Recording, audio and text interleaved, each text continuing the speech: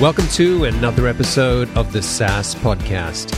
I'm your host, Omar Khan, and this is the show where I interview proven founders and industry experts who share their stories, strategies, and insights to help you build, launch, and grow your SaaS business. In this episode, I talked to Paul Joyce, the founder and CEO of Geckoboard, a SaaS product that lets businesses build and display real-time dashboards to help them focus on the metrics that matter. Paul was working at a bank in England. He hated his job and longed to start his own business. But this isn't one of those stories where someone comes up with a great idea, quits their job the next day and becomes an overnight success. Paul spent 4 years looking for the right idea. He tried and failed about a dozen times. But his burning desire to work for himself kept him going. And with each failure, he learned something. Eventually, in 2010, he came up with the idea for Geckoboard. He started building his MVP and also posted on Hacker News, which helped him build a waiting list of several hundred people. He launched his MVP a few months later, but didn't get any paying customers. But he could sense from how enthusiastic people were that there was something different about this idea. So he decided that it was time for him to go big or go home.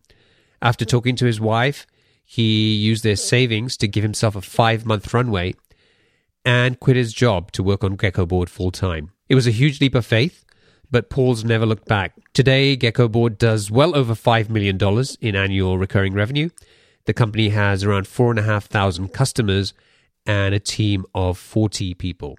In this interview, we talk about Paul's multiple failed attempts to start a SaaS company. We dig into why the idea for Geckoboard was different from the dozens of ideas he'd had before. And we go into detail on how he found customers and eventually built a multi-million-dollar SaaS business. Are you looking to sell your online business or buy one to start your entrepreneurial journey? Discover exciting opportunities with Boopos.com. Boopos is the #1 platform for buying and selling profitable online businesses and the first to offer built-in acquisition financing for qualified buyers. At Boopos.com, you can explore their exclusive listings, browse listings from other marketplaces, or submit your own deal for approval. Boopos can offer pre-approved financing for recurring revenue businesses, allowing you to access fast funding with no personal guarantees. And their experienced M&A advisory team supports you every step of the way. To learn more, visit saasclub.io/Boopos. That's saasclub.io/BOOPOS. Sign up today and get qualified to sell your business or find your next deal. Is your team struggling with spreadsheets that can't keep up with your workflows? It's time to switch to JotForm Tables. JotForm Tables is an all-in-one workspace that lets you collect, organize, and manage data seamlessly. Not only can you create online forms to gather data directly in JotForm Tables, but it also serves as a powerful tool to manage and analyze the data collected from your existing JotForm forms. You can also import spreadsheets or enter information manually, and all your data is stored securely in one place. JotForm Tables makes collaboration a breeze. You can share your tables with a single click and work with your team in real time. Say goodbye to version control issues and hello to efficient teamwork. Get started with JotForm Tables for free today at saasclub.io/JotForm. That's saasclub.io/JotForm. Hey, are you struggling to grow your SaaS business? As a SaaS founder, you know that having the right tools is crucial for growing your SaaS business effectively. But with so many options, choosing the best ones for your needs can be overwhelming. That's where the SaaS Toolkit comes in. This handy guide covers the 12 essential types of tools you need to supercharge your growth. Inside, you'll find a detailed look at tools successful SaaS startups have used to scale to 7 figures and beyond. It gives you specific examples and makes practical recommendations to help you choose the right tools for your SaaS business. Don't miss out. Visit thesaastoolkit.com to download your free copy and unlock faster growth for your SaaS business. That's thesaastoolkit.com. Paul, welcome to the show. Thanks for having me, Omar. Good to speak to you. So do you have a favorite quote, something that inspires or motivates you or gets you out of bed in the morning to work on your business? Yeah, I don't think it's a quote. It's more a passage from Teddy Roosevelt, his Citizenship in a Republic talk. It's something I return to, particularly when, as is often the case on this journey, you feel low or you feel like, there's plenty of critics pointing the finger. And it's a great way just to recenter myself. So yeah, The Man in the Arena, Citizenship in a Republic by Teddy Roosevelt. We'll just put a link to that so people we don't have to go through the whole thing right now. Yeah. Quite a long passage, but it's one of those ones that kind of really uplifts me, particularly when I'm feeling like attacked on all sides or feeling in my bunker. It helps me to come out and really put things into perspective. Yeah, love it.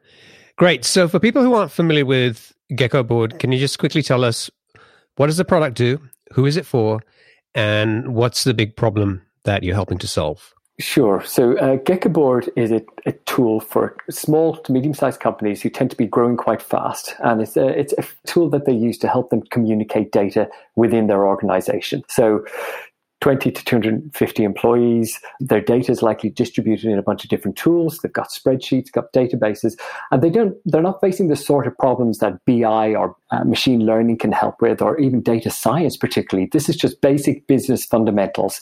How fast am I growing? How many tickets am I getting? What's my CSAT rating or NPS score? Something that they want to keep in touch with all the time. So it solves two problems. First of all, it allows you to connect to a whole bunch of different tools that might be where your data is spread across different areas. And second of all, it visualizes it and puts it in a way that you can read it at a glance. So no more digging it out and presenting it back. Great. And give us a sense of the size of the business today in terms of revenue, customers, and the size of the team. In terms of revenue, we are at we're between 5 million and 10 million US in terms of annual recurring revenue. We are maybe closer to the 5 million on that, if I'm being absolutely honest. We are about 40 people. We're based primarily in London, but we have a team spread across the world to help with customer support. In terms of customers, we have about 4,500 paying customers. And at any given point in time, we may have a couple of thousand people in trial as well. Great. Now, the business launched in 2010. And I want to talk about how you sort of basically went from zero to build this business into a multi-million-dollar business with thousands of customers. And we're going to dig into that. But before we do that, I think it's really important for our audience to know like where this all started. And it's probably taken you 4 or 5 years before you got to the point where you had the right idea to start on this business, and you had multiple attempts at kind of coming up with ideas and launching those businesses. So let's talk a little bit about that. Like, tell us about that journey, and what were some of those ideas that you sort of tried and failed with for sort of those 3 or 4 years? Yeah, so I think the journey probably starts about 2006. At the time, I was working at an investment bank and very much felt that, I was working in a technical capacity, so designing and building data warehouses. Very much felt that whilst there were certain parts of the job that I really enjoyed, it wasn't somewhere I wanted to be until I was 65. And I think I like creating stuff. I like making products, whether that's physical or digital products. So I always had a side hustle, but I decided really I wanted to try and turn that into a business that would be able to sustain me and my family and grow, potentially scale to a large size. So yeah, it started about 2006. And I'm fond of saying that all of the ideas that I had, and I had about a dozen different ideas that I actually worked on, mainly sequentially from then, but all of them had two things in common. The first was that they were designed to try and help people make better decisions with the data that they already have. All right. So, or with data that they can access. So make better decisions with data was the first thing. And the second thing was that none of them had any traction whatsoever. That was a real lesson for me. It was like, you could have the greatest idea, but as it's complete truism, but build it and they will come is not a go-to-market strategy. And actually understanding what resonates with people and then how to build that, I think were two things that I struggled with in the early days. So give me an example of one of those ideas and how far did you actually take the idea to try and figure out if it had any legs or not? Sure, yeah. So one of the ideas was a site. Remember, this was back in 2006, so things were quite different then. Yelp was still, I don't know if it was around yet, but it was still pretty young if it was. But the idea was, it was called the Buzz.at, the Buzz at. The idea was that people would check into locations, and in real time you would be able to see which bars and pubs and restaurants were popular at that moment in time. And the thought behind this was, okay, we can use this data to help people decide what they're going to do of a night out, right? We can tell them, go here right now, this place is buzzing, or this place is dead if you want a quiet pint. And so I actually went quite far with that. So I engaged some designers and we went through quite a few iterations. Now, whilst I have a technical background, my background is in manipulating data and designing data structures and data flows, things I'm very, very comfortable with. Designing and building web apps is something I was less comfortable with. And so whilst learning to do that, I also went through a process of outsourcing a lot of the development. And I think this was a very keen early learning for me, I think. And whilst I continued to do that to a certain point, I think there was a huge amount that I went into it completely blind and with a lot of faith in what people were telling me and not really knowing how to check that. When I asked various contractors to help build this thing, I'm not sure I was using the right language. We certainly didn't have the right kind of project management, not to mind product management side of things. So oftentimes things would take a very long time. And of course, all of this was self-financed. So from our family savings. So I think during the process of building the Buzz at I learned a lot about how to manage developers, particularly those who are not co-located, they're remote in different time zone, and know what I could expect and what I couldn't expect from a process. I think the lessons I learned from that I directly applied several years later when I was building Geckoboard, and I needed some external help to get that first iteration off the ground. So there's a lot of people who would either say, I don't have a great idea, I want to start a SaaS business, but I just don't have a great idea. And there are other people who maybe think that they've come up with the right idea. They maybe go through the process that you just described, which is, I'm going to fund this myself. I'm going to hire some developers, or, maybe I can code myself. I'm going to spend time and money building it and getting it out there. And then the thing fails. It falls flat on its face. And maybe after that first attempt, maybe after a few attempts, most people would probably say, okay, maybe this isn't for me. Maybe I'm not cut out to do this. Most people wouldn't try a dozen times and fail over and over again. So what was it for you that kept you going? I think it was risk. And it was the risk actually of staying in the bank until I was 65. That represented a huge risk to me. I could feel it chewing away at the very fiber of my being, at my soul. And I'm saying it from my perspective, okay? Other people, I think, are able to navigate those internal corporate structures a lot better than I did, but it wasn't something that I was relishing. And I felt very much that if I stayed there, that I would have to come to terms with that, and I would have to accept it. And I felt like if I did that, then I would end up in a life position that I really didn't want to be. And that is with the golden handcuffs of a large financial institution around my wrists, and not being able to pursue the sort of things that I can, because I simply I bought into a lifestyle, or into a corporate culture that I really didn't want to do. So I think what was driving me was, well, how do I get out of my current predicament? Because I don't want to be in this, for the next 5 years, let alone for the next 40. So I think that was the primary driver, was this need to find something that was a little bit more fulfilling for my, for my personality type, or for my soul, whichever way you want to whichever way you view the world. Yeah. I think there's a difference between saying I've got an idea and I'm going to give it a try, and if not, I'll go back to what I'm doing, which is kind of like, I'll dabble a bit, versus I really am not fulfilled with what I'm doing, and this is the path I want to take, and I don't care how many times I fail, but I'm going to keep trying until I find a way. And it kind of sounds a little bit like, self-motivational talk, but I think it's the mindset, and that's really important. It is, and it's how you approach it. And I genuinely didn't see, despite the fact that they were catastrophic failures, like all of these ideas were, like none of them had any real signs. I mean, I learned a lot.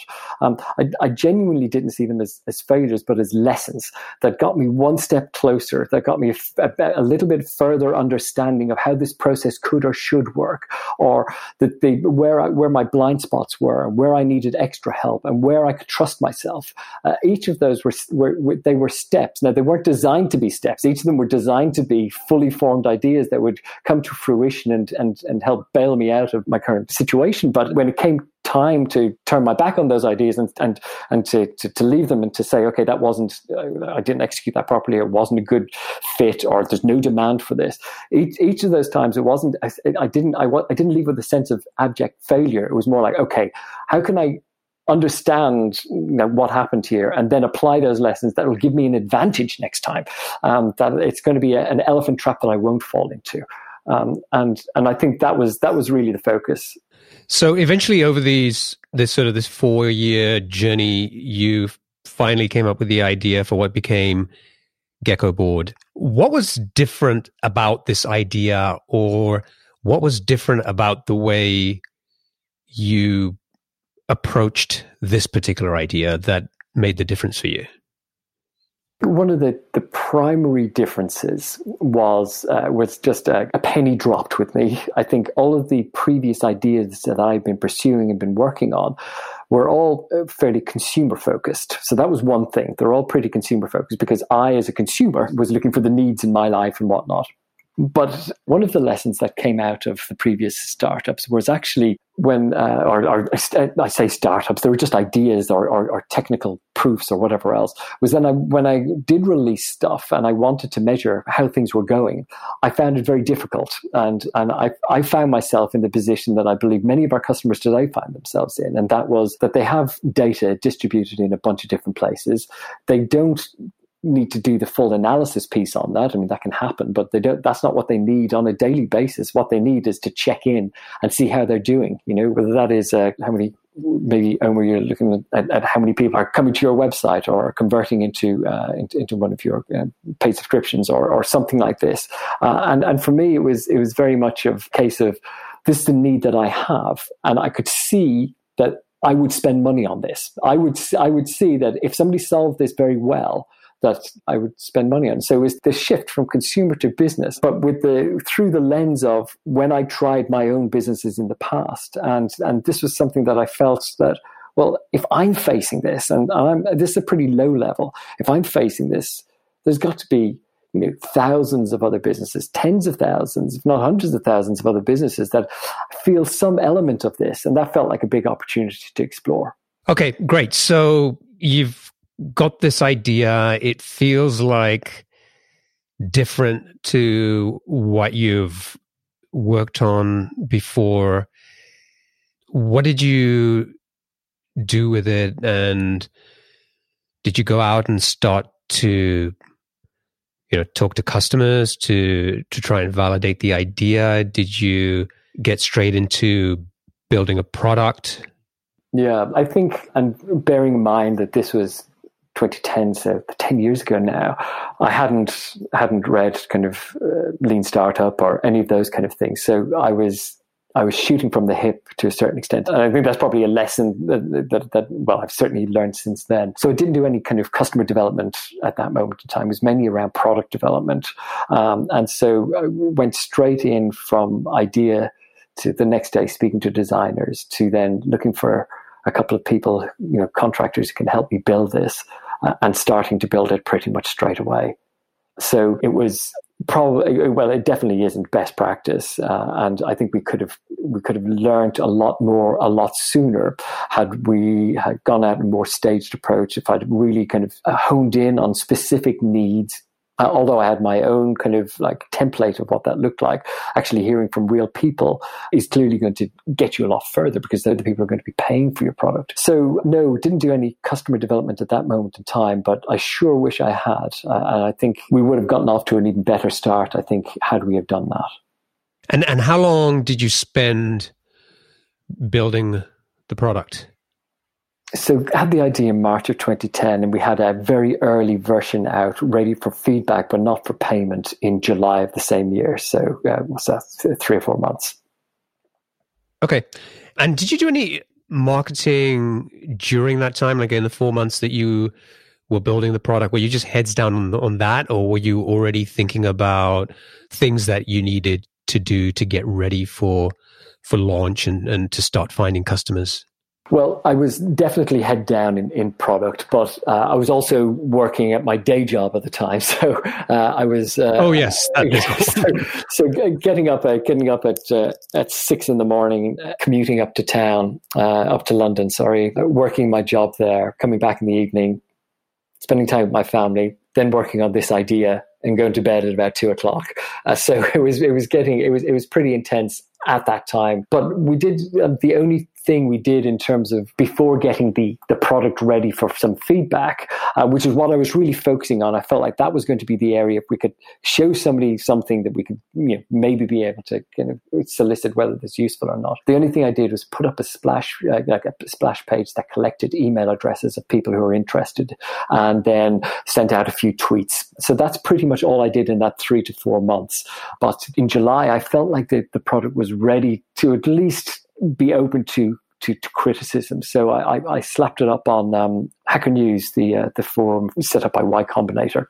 I put it up on Hacker News where I put a whole slew of different ideas before up, but in order to be able to solicit feedback from some people. And that was I think we signed up about 850 people that day, and feedback came in. Now, not many of them stuck around and became customers. A lot of people were just coming in, kicking the tires and putting, some of them didn't give any feedback. Most didn't give any feedback, but it really opened the doors in terms of we did get quite a bit of feedback, not just on the forum itself, but people writing to me separately. And that really was the first time I was exposed to a lot of people at one time. And that's when the customers beginning to shape the product started happening in earnest. What kind of feedback were you getting at that point? Did this sound like, feedback coming from customers, or was this from other developers coming in and sort of telling you what they thought about it, but they weren't necessarily the people who were going to buy the product? I would say the majority were in the latter camp. These were other developers who were giving me their 2 pence worth or a piece of their mind in some cases. In fact, one of those developers who had some criticism for us ended up coming and working for us 2 years later and stayed with us for a number of years. But there were also potential customers, and in fact, some of that cohort are still customers today, 10 years on. But I would say the majority fell into the kind of developers. So weeding through that feedback, I think, was quite difficult, and I think characteristic of a lot of the mistakes I made in the first year or so, even post that, were these kind of, as you rightly called out, you have a different groups of people with different emphases, with different lenses through which they're viewing this product, and so kind of categorizing them or at least trying to filter through them and understand who's saying what and which to weight and how was very difficult, and something that I wasn't very good at initially. So you weren't charging at that point, right? So in July, the product gets out there, you get people, you said about 800 signups, but there wasn't any way for people to stop paying you at that time, right? No, and in fact, this was in the days before Stripe, and we were completely self-funded at that time. So that was in July. In August, I handed in my notice at my day job, and I finished there in September. Wow. So, yeah, by which stage we were kind of ripping through quite a lot of myself and my wife's kind of savings that we'd kind of put aside over a while. And so... Okay, hold on a second there. Hold on a second, right? So I want to get this straight. So you spent 4 years testing about a dozen ideas, which all failed. Yeah. And then you came up with this idea for Geckoboard, You spent 4 months building the product, had, 800 odd signups, zero paying customers, yet a couple of months later, you felt confident enough to quit your job and work on this full time. Like, why? What was going on? Well, the first thing was that the difference between Geckoboard and anything that came previously is that people were reacting to it. Some of them positively, some of them negatively, but it was eliciting some sort of a reaction from people. It felt like there was something going on there. As I mentioned, I was working my day job at the time as well, and I felt like it got to the point. I mean, I'm not one of these people who can boast that they can get by on 4 hours sleep a night and still be like a functioning kind of well-adjusted human. I'm definitely not. I need the full complement of sleep. The more, the better. It got to a squeeze point where it became obvious to my wife and I that we had to make a decision one way or another. We had to either say that, okay, we need to park this and go back to life as normal and get some rest, or we cut out the day job and we give this a good shot and see where we go with it. And it wasn't a decision we made flippantly or kind of very casually. I genuinely felt that these opportunities don't come along very often, as I'd known from experience. These opportunities don't come along very often. So we decided together that we'd give it a shot and see where it took us. We had a few months worth of runway at that moment in time, maybe 4.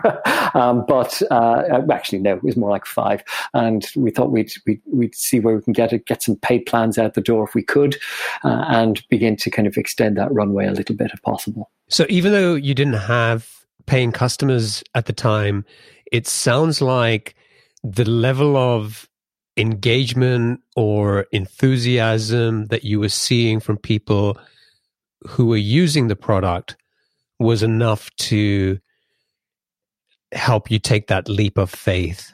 Exactly that. So I'd seen what kind of no traction looks like, and I had a pretty good pattern for that. And this wasn't fitting that, and it felt like as good as opportunity as any to just go in there. And to boot, it was all I was thinking about. I was completely obsessed with it. I loved it. I thought it was all of those dreams that you invest in these ideas they were beginning to materialize, and it felt like we had a tailwind. And I'm not sure what other signs I could have had at that moment in time. There was no way I could have kept going at working at the bank and doing this. It was placing too much demand on my time and mental energy. So if I wanted to give this a good shot, I had to do it. But yeah, despite we didn't roll out paid plans until the following February. So it was quite a long time before we actually started charging for the product after that. But despite that, I felt like this is as good a chance as any. So how did you keep going? I mean, it sounds like you said you had about like 5 months of runway. I'm pretty sure you run out by the time you get to February, right? Yep, we would have, without a shadow of a doubt. And to exacerbate issues, I as soon as I handed in my notice, I started looking at that moment in time for how you could start charging for this product, how payment would work and all of this kind of stuff. I wasn't familiar with, all of my previous offerings had been kind of consumer-based stuff. And so it had very different business models. I wasn't familiar with how one could start collecting like SaaS payments online. And remember, this was 2010. There wasn't a lot of the infrastructure that there is today. Stripe certainly wasn't around. I applied for every business bank in the UK, or at least half a dozen of them, turned me down for a merchant account because the business model wasn't something that they'd encountered before. SaaS, that is, delivering software over the internet. It was, the questions I was getting is, when are you going to post the CD-ROMs out to them? And how do you charge renewal fees on an annual basis, or whatever? Account managers there didn't understand how this worked. So we couldn't get a merchant account. And then I went to apply for a kind of a PayPal account to try and collect money, but that was fraught with difficulties as well, and ended up not getting that. And eventually, I can tell you the tale if you'd like to hear it. It's quite a funny one. I was, like I said, just desperate to try and find some mechanism collecting money. Applied to PayPal, they rejected me, and they didn't give me a reason for the rejection. So I asked them, okay, well, why was I rejected? Why can't I take credit card payments via Website Payments Pro or whatever the product was? And they said, we can't tell you that, but you can apply again in 90 days, which of course is useless because unless I know why it's been declined in the first place, applying again with the same criteria is not going to do it. So at this point, we were pretty much out of options and fairly exasperated and really didn't have there wasn't a great network in the UK at the time of other startups facing similar problems. And by an uncanny coincidence, one of these things that happens, I think, when you try and increase your luck surface area by like making stuff and telling people about it. My wife was actually at the kindergarten and nursery school gates one day and spoke to one of the other mums saying like, oh yeah, this is what's happening and we're finding it really stressful. And some uncanny coincidence, her sister-in-law worked at a fairly senior level at PayPal in EMEA and said, look, maybe I can put in a word. And the following day, I spoke to her sister-in-law and she said she'd look into it. And the day after that, we got approved. And I found out the reason for the original rejection, which was I converted my personal PayPal account into a business PayPal account. And 2 years prior to that, I'd sold a PS3 on eBay. The person who bought it off me had a change of heart and instead of kind of telling me, issued a chargeback, which of course PayPal registered as a chargeback against my account, which carried over onto the business account. And they looked at the chargeback ratio to spend ratio, which of course was only on a private individual's account at that moment in time, and said that we weren't a credit-worthy business. So thankfully that all got cleared up and we were able to start using PayPal to start taking payments. Are you an entrepreneur looking to buy a profitable online business or a founder ready to sell? Boopos is the #1 platform for buying and selling profitable online businesses. With their exclusive listings, as well as listings from other marketplaces, and the option to submit your own deal for approval, Boopos has you covered. Plus, they're the first to offer built-in acquisition financing for qualified buyers of recurring revenue businesses, allowing you to access fast funding without personal guarantees. And their experienced M&A advisory team supports you every step of the way. To learn more, visit saasclub.io/Boopos. That's saasclub.io/BOOPOS. Sign up today and get qualified to start your entrepreneurial journey or sell your business at the right valuation with Boopos.com. But yeah, it's amazing how things have changed in the last 10 years, 20 years, even 10 years. Yeah, it kind of feels like these days, it feels like Stripe has been around forever. But back in 2010, I think the Collison brothers were like just getting ready to launch Stripe, probably around the same time that you were launching Geckoboard. Yeah, and I don't think it came to the UK for another couple of years after that. So I think they launched it in the US, but yeah, you needed to be over there in order to use it. So yeah, it feels like such a vital part of infrastructure, particularly for spinning up a business quite quickly. That I'm so glad it exists today. And I think it's funny that you shared that story about your wife meeting somebody working at PayPal and sort of this serendipity. Actually, remember a different story. One of the people that I had on the show previously was a guy called Stuart Crane, who is actually a member of our SaaS Club Plus community. So, we were always kind of chatting and sort of staying in touch. But his story was like that. The business that he launched, if I remember this correctly, it started because he went out one day and started talking to the guy over the fence, one of his neighbors at the back of his house, just to, make some small talk. And that led to them working together to launch a startup, which they ended up selling for over $40 million, many years later. And it's kind of like funny. It's just, if he hadn't gone out that day to say hello to the neighbor, like, or whatever happened, I don't know. So I think it's just really interesting these things happen. And I think it's a great reminder that, we should always be, I guess, just on the lookout for opportunities. And it's not just about like, how can I kind of find people that can help me achieve stuff, but it's just more a way of, again, goes back to mindset in terms of, I think, just thinking about opportunities and, where you can potentially help people, where somebody may be able to help you. If you open your eyes and just kind of, I don't know, I hear that too much Yeah, I agree. Open your eyes and open your heart. I mean, you don't know where any conversation is going to lead you. And it could be just that it's interesting, or it could be that it's entertaining, or it could be that somebody can connect some dots for you, or you can do the same for them. And that's what's really interesting. And I talk about luck and needing to be lucky and whatever else. And that's true. I mean, how many people have great ideas, maybe not at the right time, or maybe not executed quite right, or maybe just didn't get it out there, or something that stopped them. Like, luck plays a huge role in business. Luck plays a huge role particularly in the early stages of a business, and getting it out there, and word of mouth, and all of that kind of stuff. But you can do things that help with that. You can make stuff. You can then talk about that stuff. You can extend a hand to people who ostensibly are asking you for help, but you never know when those tables are going to turn, or when somebody can connect some of those dots. So I think it's a good thing to do anyway, but it can also be an incredibly helpful thing to do, and it helps with that look. It helps with that initial look that all of us need. Yeah, I agree with you. So February, you finally get over this stuff. You figured out how to charge customers and start accepting money for the product. What did you do to find those first few customers? So we were pretty fortunate in that during the beta period, we built up a wait list of people who wanted to try out the product. And by the time we got into February, we had about 9,000 people on that list who were wanting to try it out. Not all of them would be willing to pay for this, not even most of them would be. But we had an initial tranche of people that we could go out with to be able to at least put the input energy in to start collecting some revenue.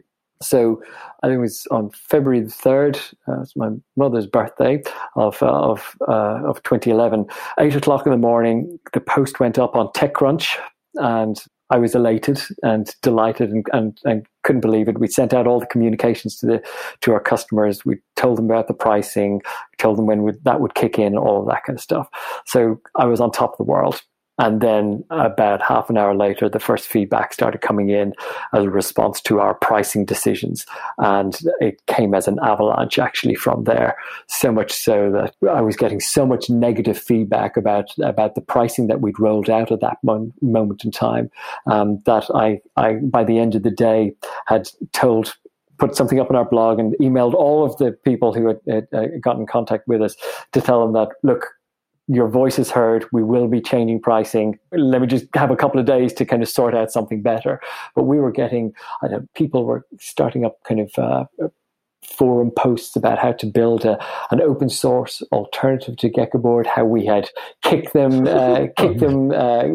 brought them in, like switch and bait, thought there was going to be reasonable, and then it was too expensive, and all of this kind of stuff. My stomach, I generally viscerally felt kind of upset, physically upset about this whole thing. So people weren't objecting to paying. No. They were okay with that. It was just like how much you were asking. Yeah, and how we modeled it. Okay, so I'll go into a tiny bit of detail, but not dwell on it. But ultimately, the product is mainly, or certainly was, mainly consumed on large screen TVs in people's offices. So in other words, they would connect up all their data, and then the dashboard would be displayed, and it would be live updating on the TV screen in their office.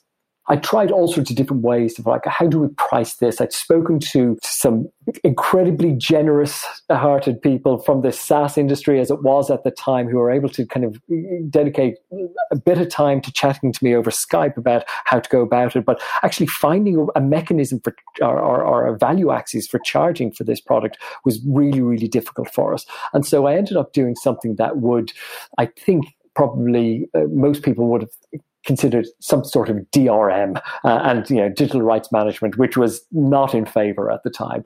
And so we would say, okay, you are allowed to show this on one screen for this much per month. And if you go put it on a different screen, that's double the cost. And on a third screen, it's triple the cost. And people really didn't like it. It didn't sit well with them.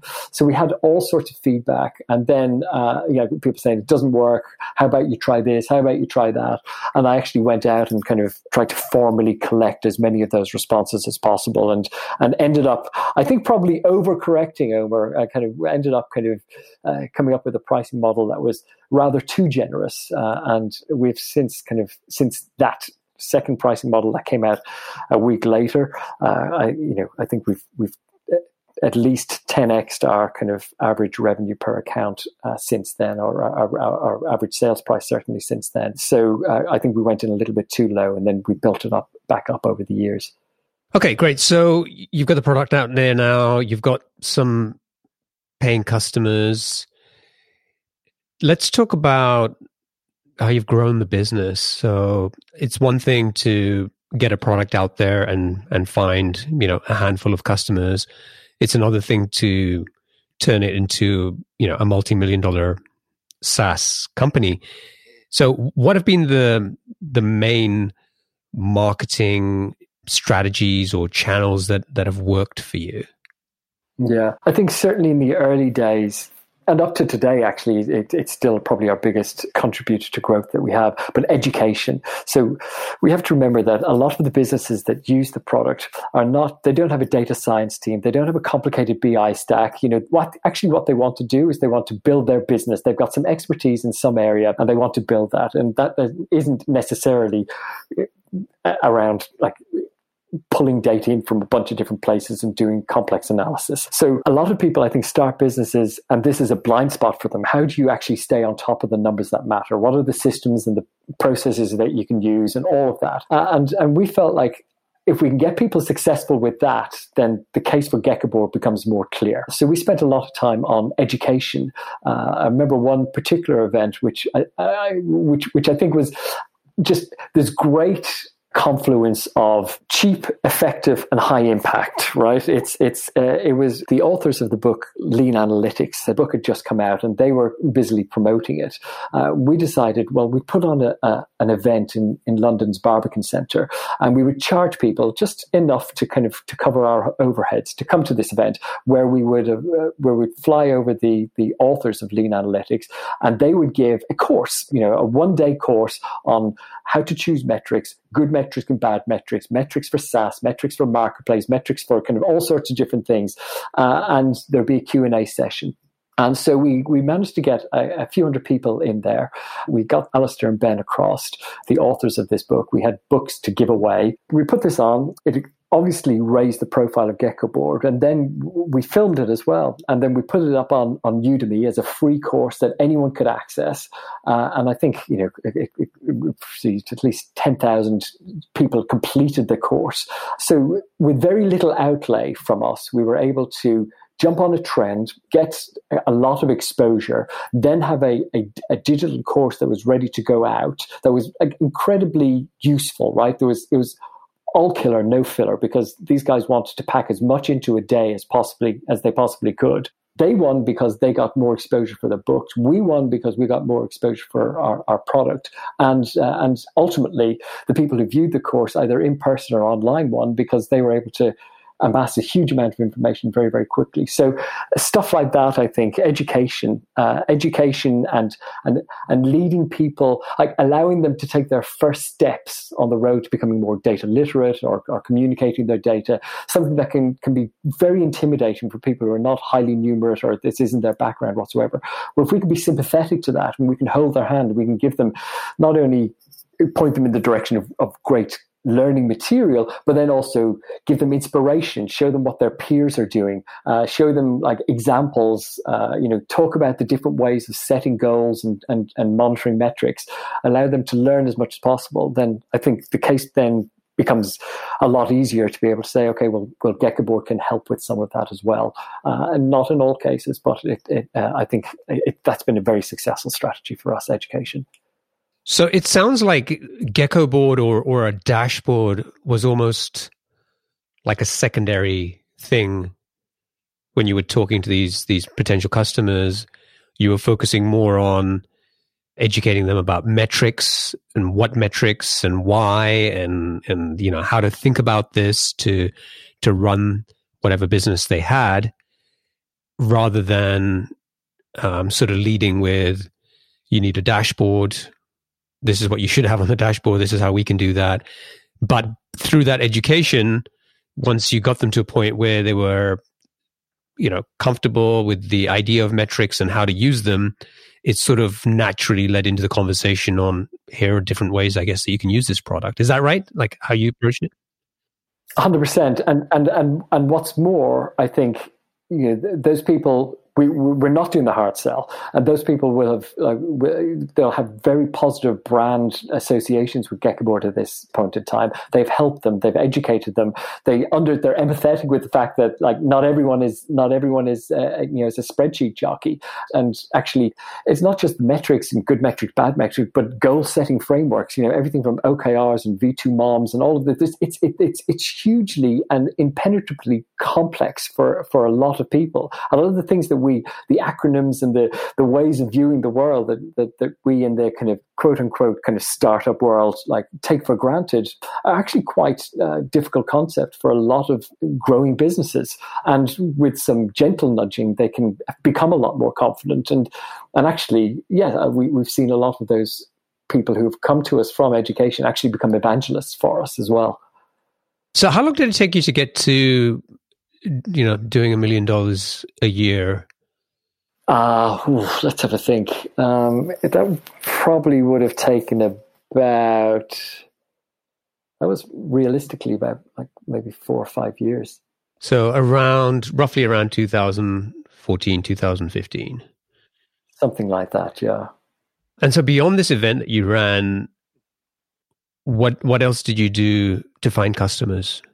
Yeah, so I think we've always leaned hard on education. I think the typical things like B2B SEO loops, we've always worked on that. There's a surprising amount of people who want to know answers to basic kind of things like what are some e-commerce metrics or what are good customer support metrics or things like that. Being able to collate all of that in one place, make it nice and indexable and crawlable by Google, and for people to find us that way has been a primary driver of growth for us. I think that, as well as, sometimes we put out dashboards that are fun or frivolous or interesting in some way that allow people to interact with the product. We'll create a dashboard for the Olympics or for the World Cup or something like this that spreads fairly virally. People can see it, and then it's one way of them kind of getting interested in Geckoboard. I think our bread and butter is talking about metrics, how to set goals, how to communicate data for people who are not in spreadsheets every day. I think that's the primary way that we grow, and B2B SEO, I think, is the main driver of our business. And so I know one of the things that you do is you create a lot of these dashboard examples as well as a way to educate people. And I'm curious, what have you learned about, I guess, what they call the buyer's journey?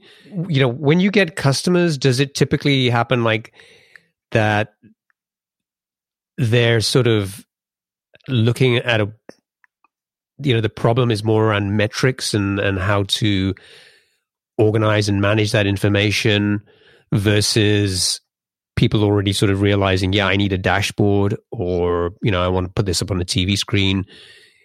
Is it a sort of a mixture of both? Or I'm just trying to figure out how sort of mature is the market in terms of understanding that this is the solution that they need?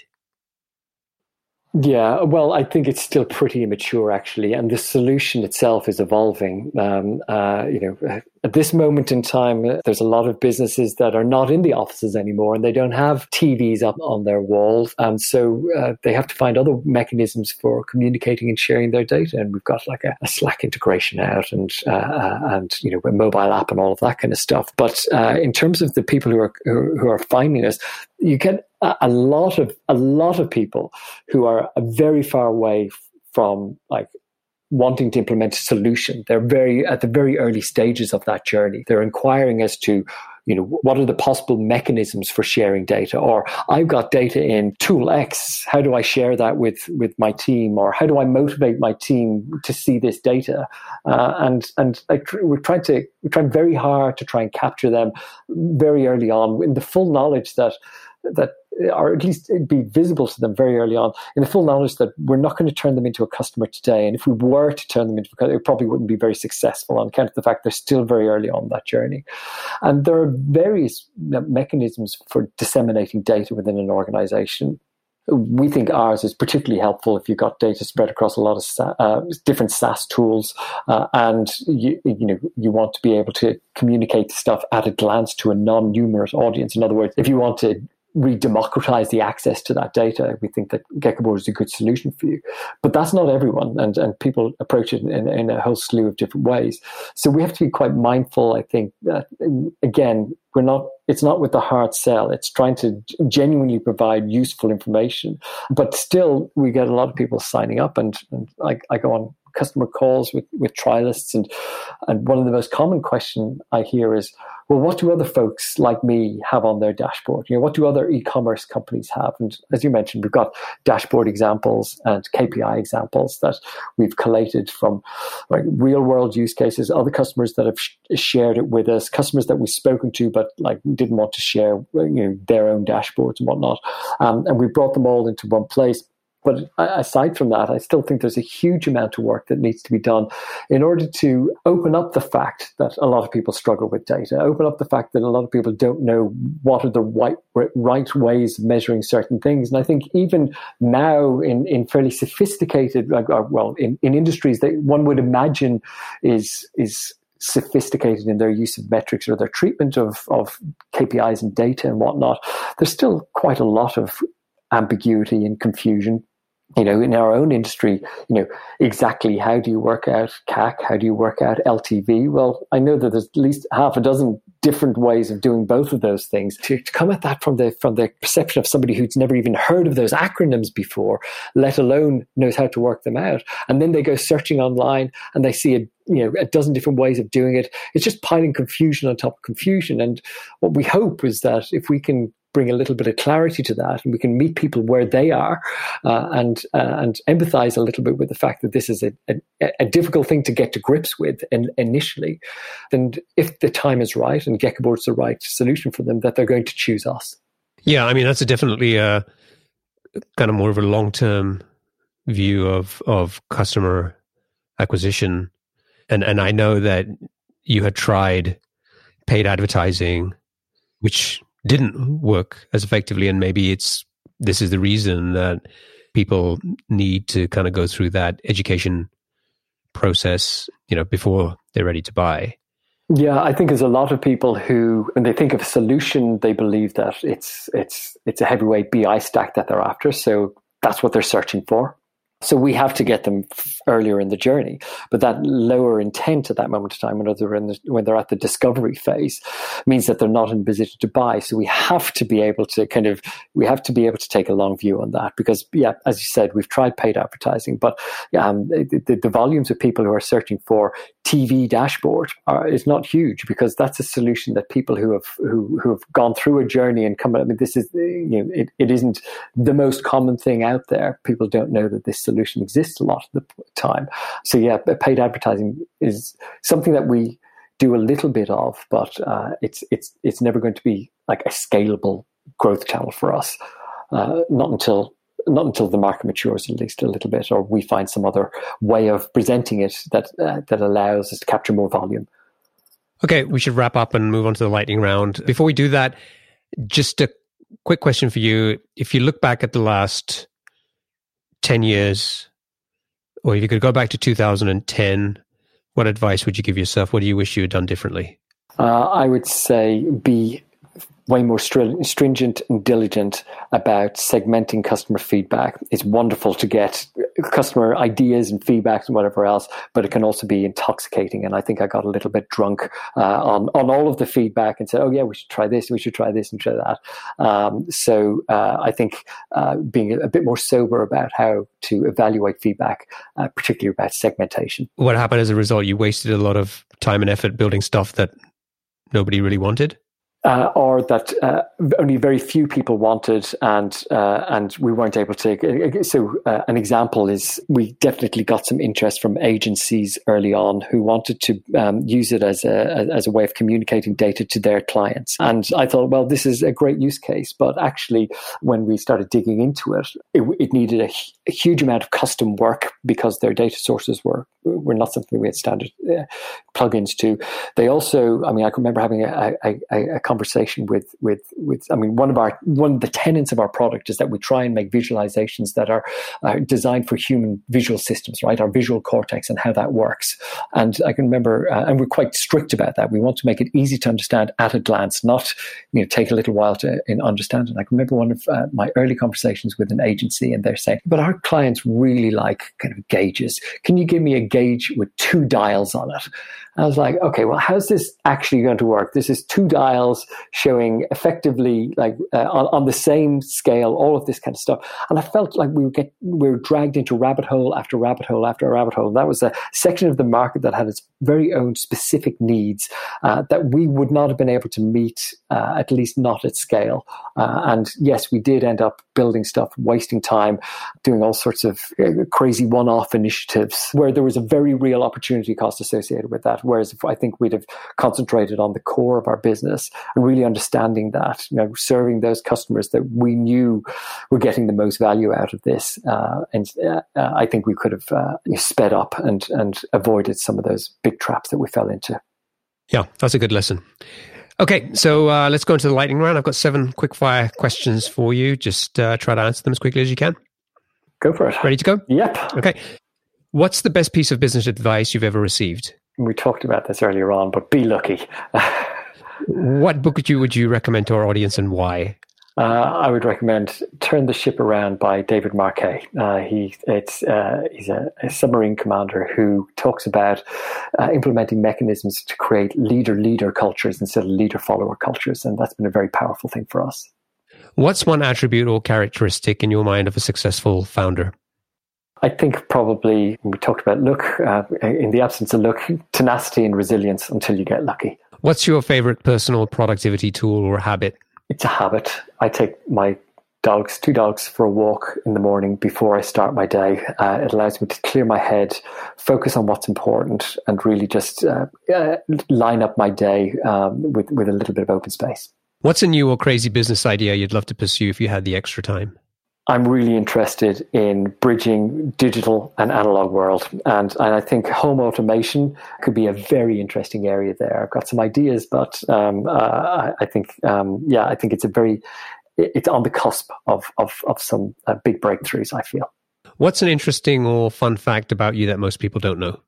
Well, I once had a dinner jacket that visited 10 Downing Street to see the Prime Minister here in the UK, but I wasn't with it. In fact, it was an investor who was in town who had an impromptu meeting with the Prime Minister, and I had a meeting with them that afternoon. And he said, "Could you bring a dinner jacket?" And I said the dinner jacket ended up at the highest seat of power in the country. What a great story! Yeah. Do you still have it? No, in fact, he flew out of London that same day, and took it back to San Francisco with him. So never gave it back. Never gave it back. And finally, what's one of your most important passions outside of your work? I love woodwork, particularly with hand tools. So it's become, as I mentioned earlier on, love building actual products, whether that's physical or digital. And I love the peace of mind and serenity that comes with hand tool woodwork. Not without its frustrations, and I'm a complete amateur at the moment, but it brings me a lot of joy. That's awesome. And I would just say, like, woodworking is something that I've been looking at. It's something that I just think there's this, again, like the process of building things, which is part of the appeal. But yeah, it's incredibly powerful, and it allows you to kind of get in touch with that making and making something with your hand. If any of your listeners are interested, I could highly recommend Paul Sellers. He has a bunch of free videos on YouTube. It allows you to get started very cheaply with secondhand tools off eBay. That was my entry point, and I love it. Absolutely love it. Great. That's a good tip. Okay, so if people want to find out more about Geckoboard, they can go to geckoboard.com. Mm-hmm. And if people want to get in touch with you, what's the best way for them to do that? LinkedIn would be the best mechanism, or drop me an email, paul@geckoboard.com. Awesome. Paul, it's been a pleasure. Thank you so much. Thank you, Omer. Yeah, much appreciated. I really enjoyed the chat. Yeah, it was great. I wish you and the team the best of success. Thank you very much indeed. Cheers. Do you dream of owning a profitable online business, or are you looking to sell yours? Boopos.com is the #1 platform for entrepreneurs and founders alike. With Boopos, you can discover exclusive listings, browse listings from other marketplaces, or submit your own deal for approval. As the first platform to offer built-in acquisition financing for qualified buyers, Boopos makes it easier than ever to acquire a recurring revenue business without personal guarees. Their experienced M&A advisory team is dedicated to supporting you throughout the process, ensuring a smooth transaction. Don't miss out on this exciting opportunity. To learn more, visit saasclub.io/Boopos. That's saasclub.io/BOOPOS. Sign up today and get qualified to sell your business or find your next venture. Are you still wrestling with rigid spreadsheets that slow down your team? Jotform Tables is a solution you've been looking for. Jotform Tables combines the power of a spreadsheet with the flexibility of a database. You can collect your data through customizable online forms, and Jotform Tables automatically organizes and stores all the data submitted through your Jotform forms. You can also import and export files and collaborate with your team effortlessly. All changes are synced in real time, so everyone is always on the same page. But Jotform Tables is more than just a spreadsheet alternative. With conditional formatting, data visualization, and more than 250 integrations, it's a complete productivity platform for your team. You can even automate tasks and workflows to save time. Ready to centralize your data, boost your team's efficiency, and take your productivity to new heights? Sign up for free at saasclub.io/Jotform. That's saasclub.io/Jotform.